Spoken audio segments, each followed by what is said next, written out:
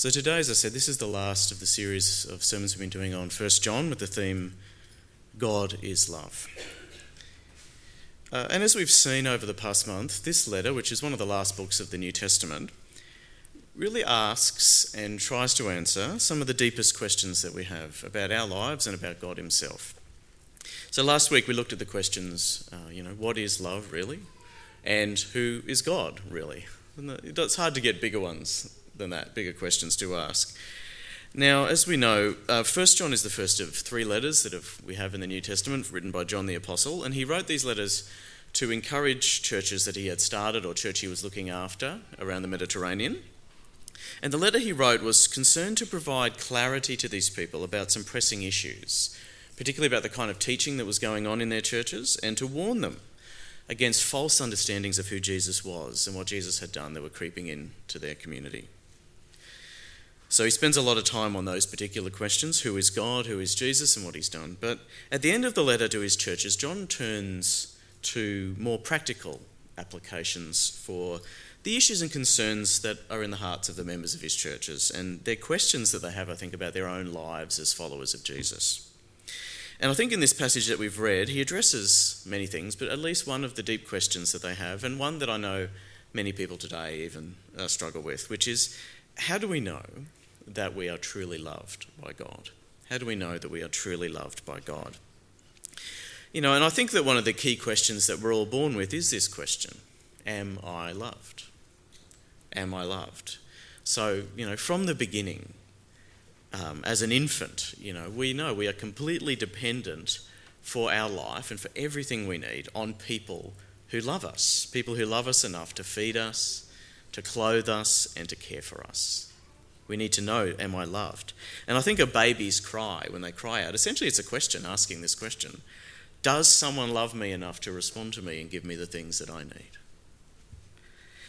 As we grow up, I think this question becomes, of course, less immediately urgent. We become more self-sufficient, we're able to look after ourselves physically, and we don't rely on loving carers around us at all times.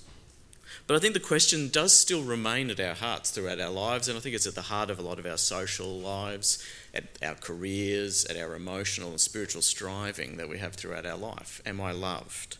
Am I fundamentally accepted? Am I safe? Am I loved by people? Do I have a place in the world that is mine?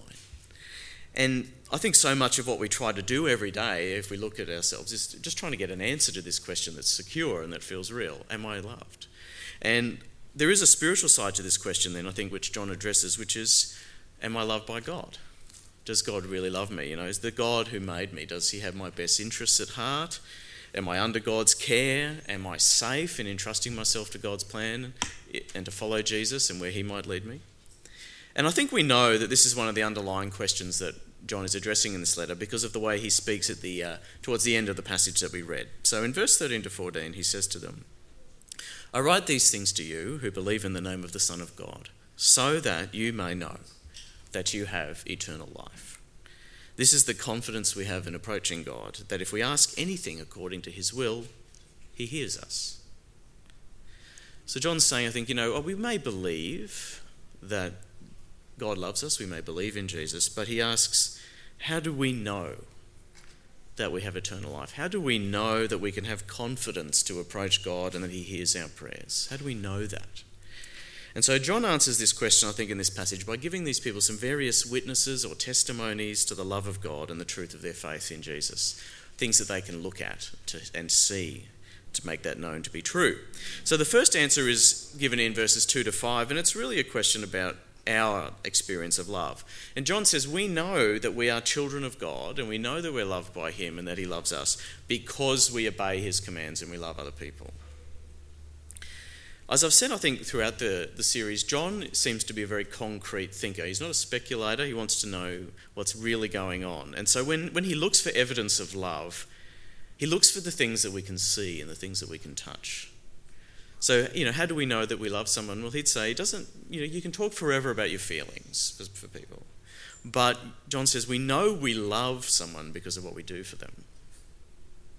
We know we love other people because we care for them. We meet their needs. We actually do something. And he says here, we know that we love God and his love is in us because we obey him, because we do what he tells us to do. And what does he tell us to do? He tells us to love other people. And that obedience, that love, then triumphs over the world through Jesus Christ and shows that God is real. Now, so that's his first thing he says, I think. But as an answer to the question of how we know that God loves us, it's an odd argument. It seems a bit back to front. I know that God loves me because I love other people. But intellectually, perhaps doesn't make sense. But I think emotionally and experientially, it actually does, which is, I think, John's concern. So John says, you will know that God is love. You will know that Jesus is real, and you have confidence you can approach God because of the love that you have in your life for other people and the love you have for God. The love of God that's changed your life.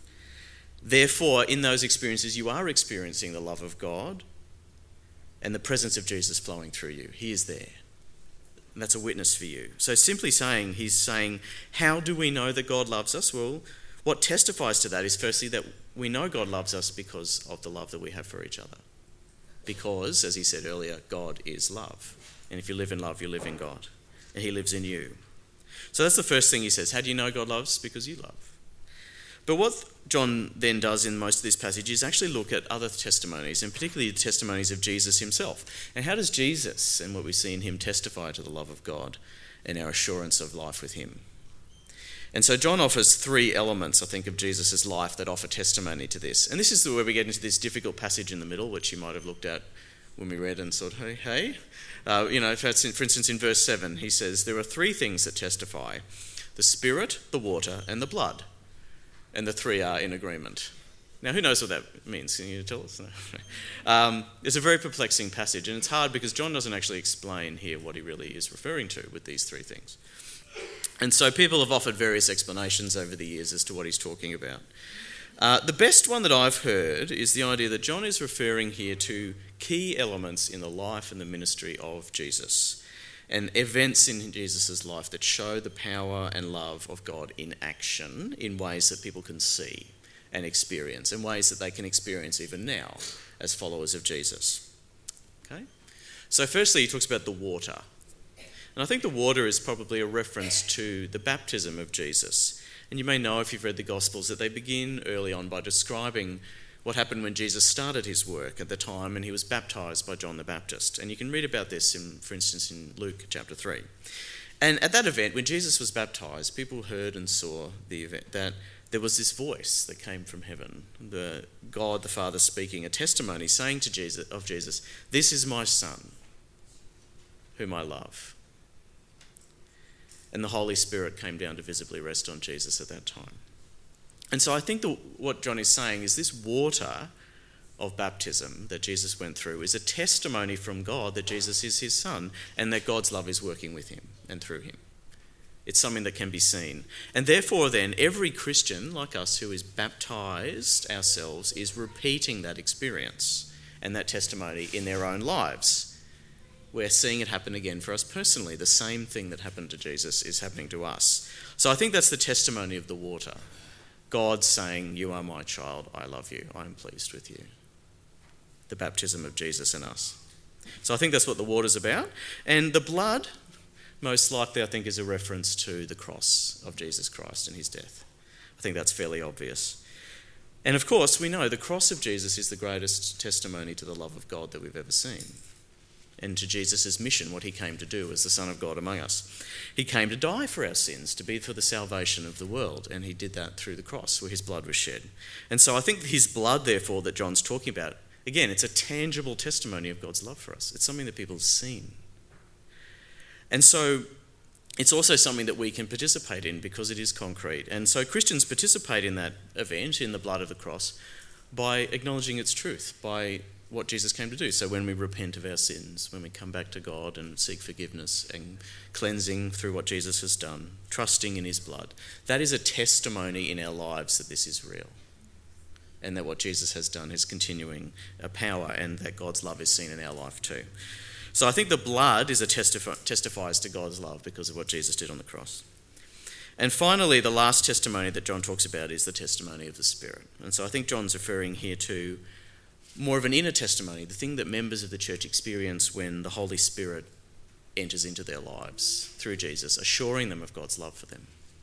and his plan for them, and the presence of Jesus in their lives even today. And that's a testimony, of course, it was seen on the day of Pentecost, when the followers of Jesus and when he poured out his Spirit on the church as a testimony to God's presence among them. And so that testimony is very real, isn't it? It's very personal, it's very present, it's something that can be known by anyone who follows Jesus even today. It's something in our lives. And so what I think John is saying is there are these three things at least that testify to Jesus and to God's love for us: the water, the blood, and the Spirit. Hopefully that's more clear now. I hope I got the right explanation.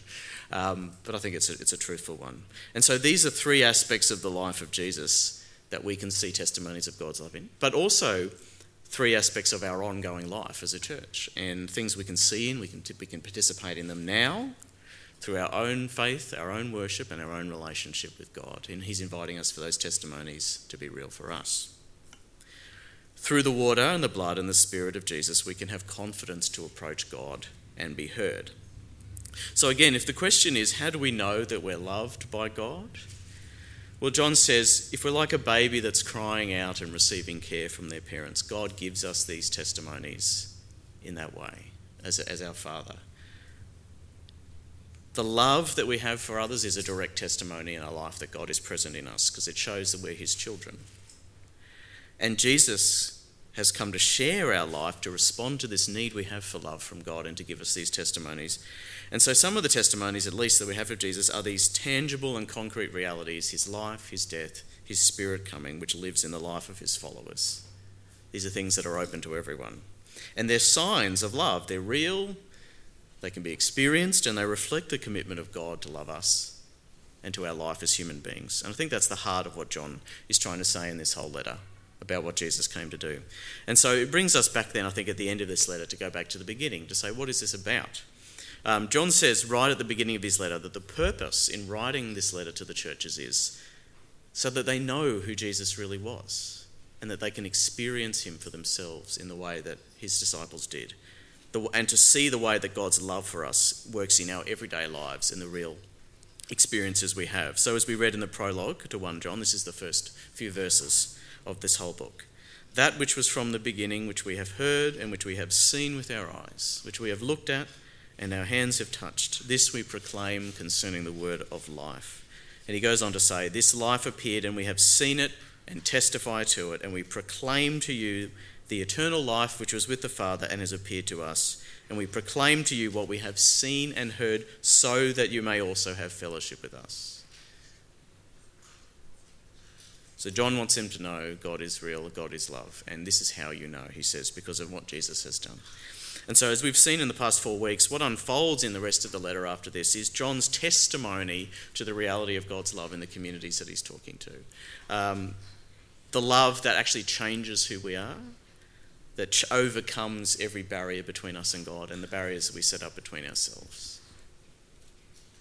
So what I hope we take away from this letter as we start the year together is that our faith, our Christianity, is fundamentally about experiencing God's love in the transformation of our whole selves. That's what John is saying, I think. Not firstly about believing things, of course it is about that, but it's actually firstly about experiencing the overflowing love of God that's tangible, that is even physical in the way it manifests, because it's seen through people. It's seen through us. And John is teaching us that everything we do as followers of Jesus is connected to the reality of God's Son coming into the world and his love. And so God's love for us, our love for God, and our love for each other, it's a kind of circle of life and love that we're invited to enter into. It's at the heart of reality, and John is encouraging us to enter into that. And once you enter into that circle, then all the benefits come that he talks about throughout the letter. So that we're able to be confident when we approach God. We don't fear him, we don't fear judgment, we don't fear death, because we know he is there. We're set free from sin through identifying with Jesus and his life and his light that changes us as well. That our relationships as well are changed because the love of God sets us free from the need to hold on to things.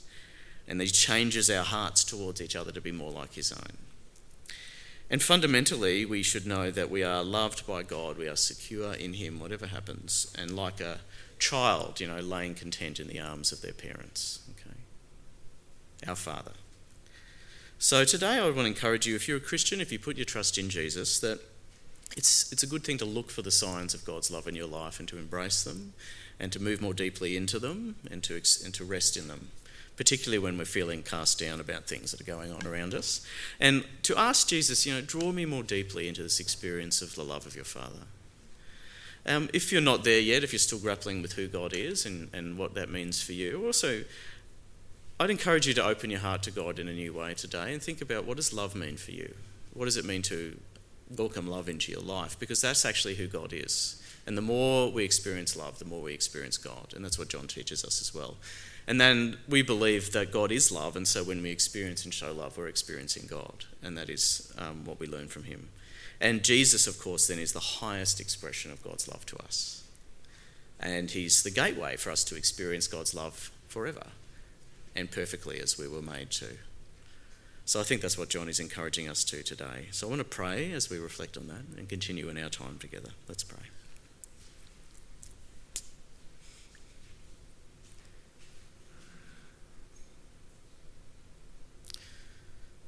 Lord God, we thank you for the revelation that we've had through Christ and through the words of John that you are love and that everything flows from your love.